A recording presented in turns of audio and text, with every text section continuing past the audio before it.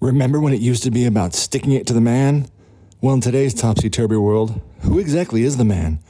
All that and more on this episode of I'm Not Famous. Hey everyone, welcome to the show. So I wanted to talk a bit about, well, why am I doing this and what I want this show to be. Look, I suppose it started with my friends certainly wanting to talk about movies and TV and all things pop culture, all the things that we were into, and started doing movie reviews as a lot of people do, and I enjoy that. I still enjoy that part of it.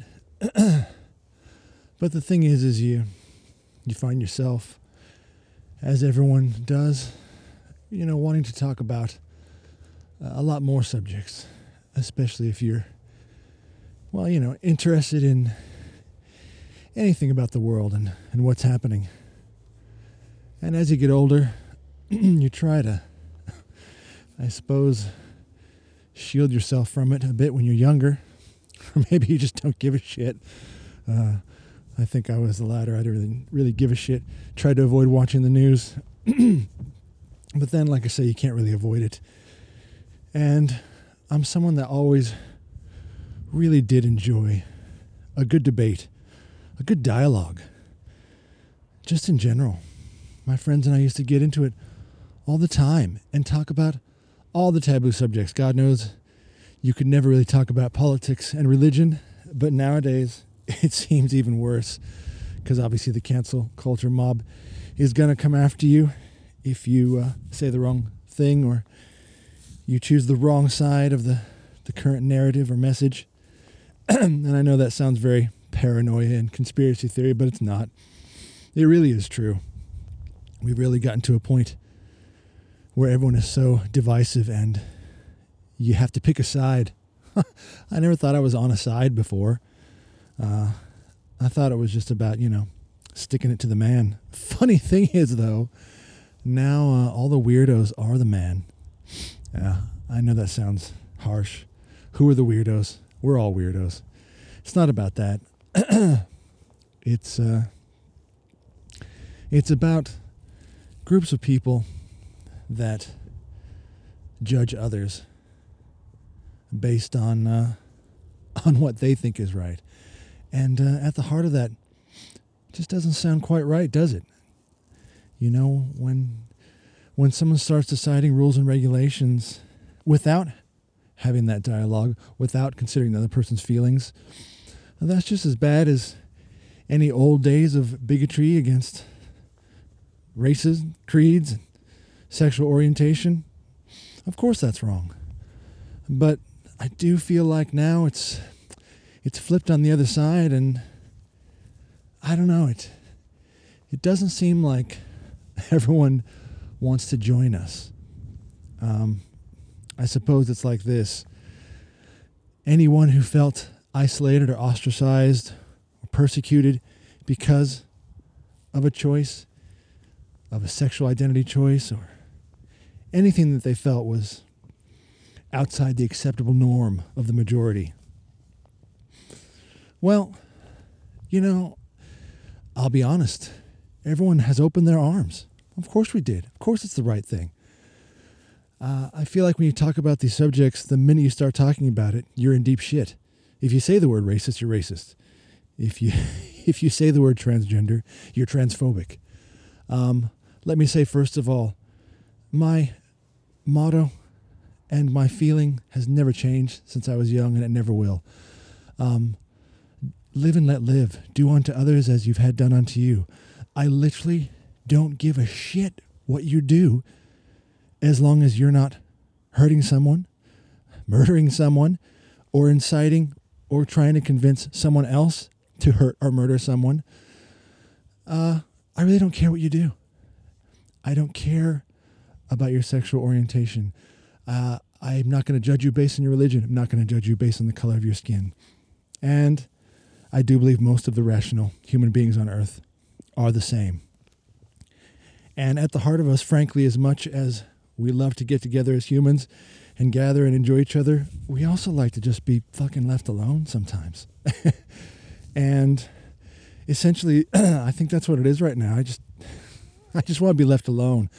I don't want to be told I have to feel or do a certain thing, because I accept everyone for who they are, but I don't have to, let's say, rejoice in it and jump for joy and be as excited as they are about a particular thing, like religion or sexual orientation. You can be accepting, for Christ's sake. Do I have to say I'm in the club? One of my best friends is gay, and he came out to me. And it was tough for him. I'm sure he was terrified. And I said to him, dude, of course it doesn't matter. You're still my best friend. You're still the same asshole you were before. Because you like men over women is totally irrelevant. It's relevant because it's part of who he is, of course, as with anybody. But it's not the only thing. I guess, look, I'm bouncing around here because this is kind of how it is with me. This is where the thought process goes sometimes. I end up going down the cave, and you never know where you're going to end up. But my thing is I feel like everyone has to choose a specific narrative, where you have to choose a particular side.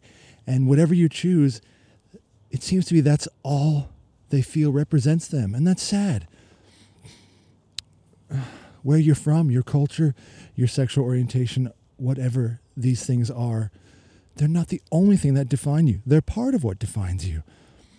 But we're all defined by the one thing inside I thought that mattered was your soul. Your physical body moves around. It projects the thoughts. It does the movements that your brain tells it to do. But like I've always said, what's driving the brain? Well, you are. You're in the driver's seat. You could call it ego versus id if you want. You know, the influences from the outside versus the actual you on the inside.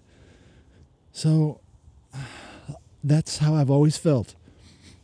We are all identified in the first place, before anything else, by ourselves, by you, by the individual, because there's only one of you. No matter what group you put yourself in, or other people like to group people in all these divisive groups and identify as that only. I feel like they're missing the point that no matter who walks through that door, what pronoun they're using or whatever it is that they are very passionate about, and that's a good thing, that's fine. But there's more to you than that. It's all of you, all those things encompassing. All the foods you like, the smells you like, the colors you like, all these things that you do, all your talents, all encompass who you are. So look, on that point, my feeling is there's this drive that you're just identified. It's identity politics. You're identified by this one thing.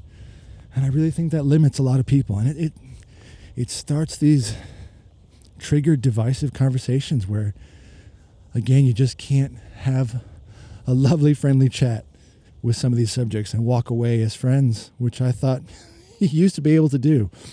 Now people walk away, I don't know, a bit triggered and upset. So what I was saying before, I suppose, about joining the party. So that's the thing. No matter what you want to do in your personal life, and let's say part of that is sexual orientation, I thought it was all about joining us. And when I say us, we'll call it heterosexuals, getting married, man and a wife, kids. Well, of course, come and join the party. We want you to. And you can welcome to it, because that comes with all the pain in the ass stress of marriage and kids itself. So whether you're a gay or lesbian or heterosexual couple, you're all experiencing the same manic shit. That's the roller coaster of life. So that's why I say, of course, join us. Join us on the crazy ride of life, and we'll all have fun. But I don't feel like that's what's happening. It's not really a join us. It's a, damn it, we have risen now, and it's our time. It's our time to fuck you. It's our time for revenge. Okay? I don't know if anyone feels that, but that's how I feel sometimes. And maybe that's how it works. Maybe that's what's supposed to happen. We're going to take our lickings, and it's going to be over with at some point, I hope. Maybe that's what it is right now. It's a reckoning. Because it doesn't feel like anyone's joining us. It's more so they're saying, you will recognize us, and you are wrong and disgusting. And I'm not out of line in saying that, because that is the vibe a lot of times. And when something is forced down your throat, rather than, like I say, this is my personal preference, or this is who I am, well, that's wonderful. I accept that. But I don't have to accept everything that you're about. And that doesn't mean I still can't be your friend, your neighbor, your countryman, your brother, your sister. All these things still continue. But I guess it's, like I say, why do you have to convince someone else to be like you? Because there's only one you. I don't know. I just, like I say, I wish people would just chill a bit more and know that we're all human and we're all in the same rat race. And at the moment, especially with the COVID world.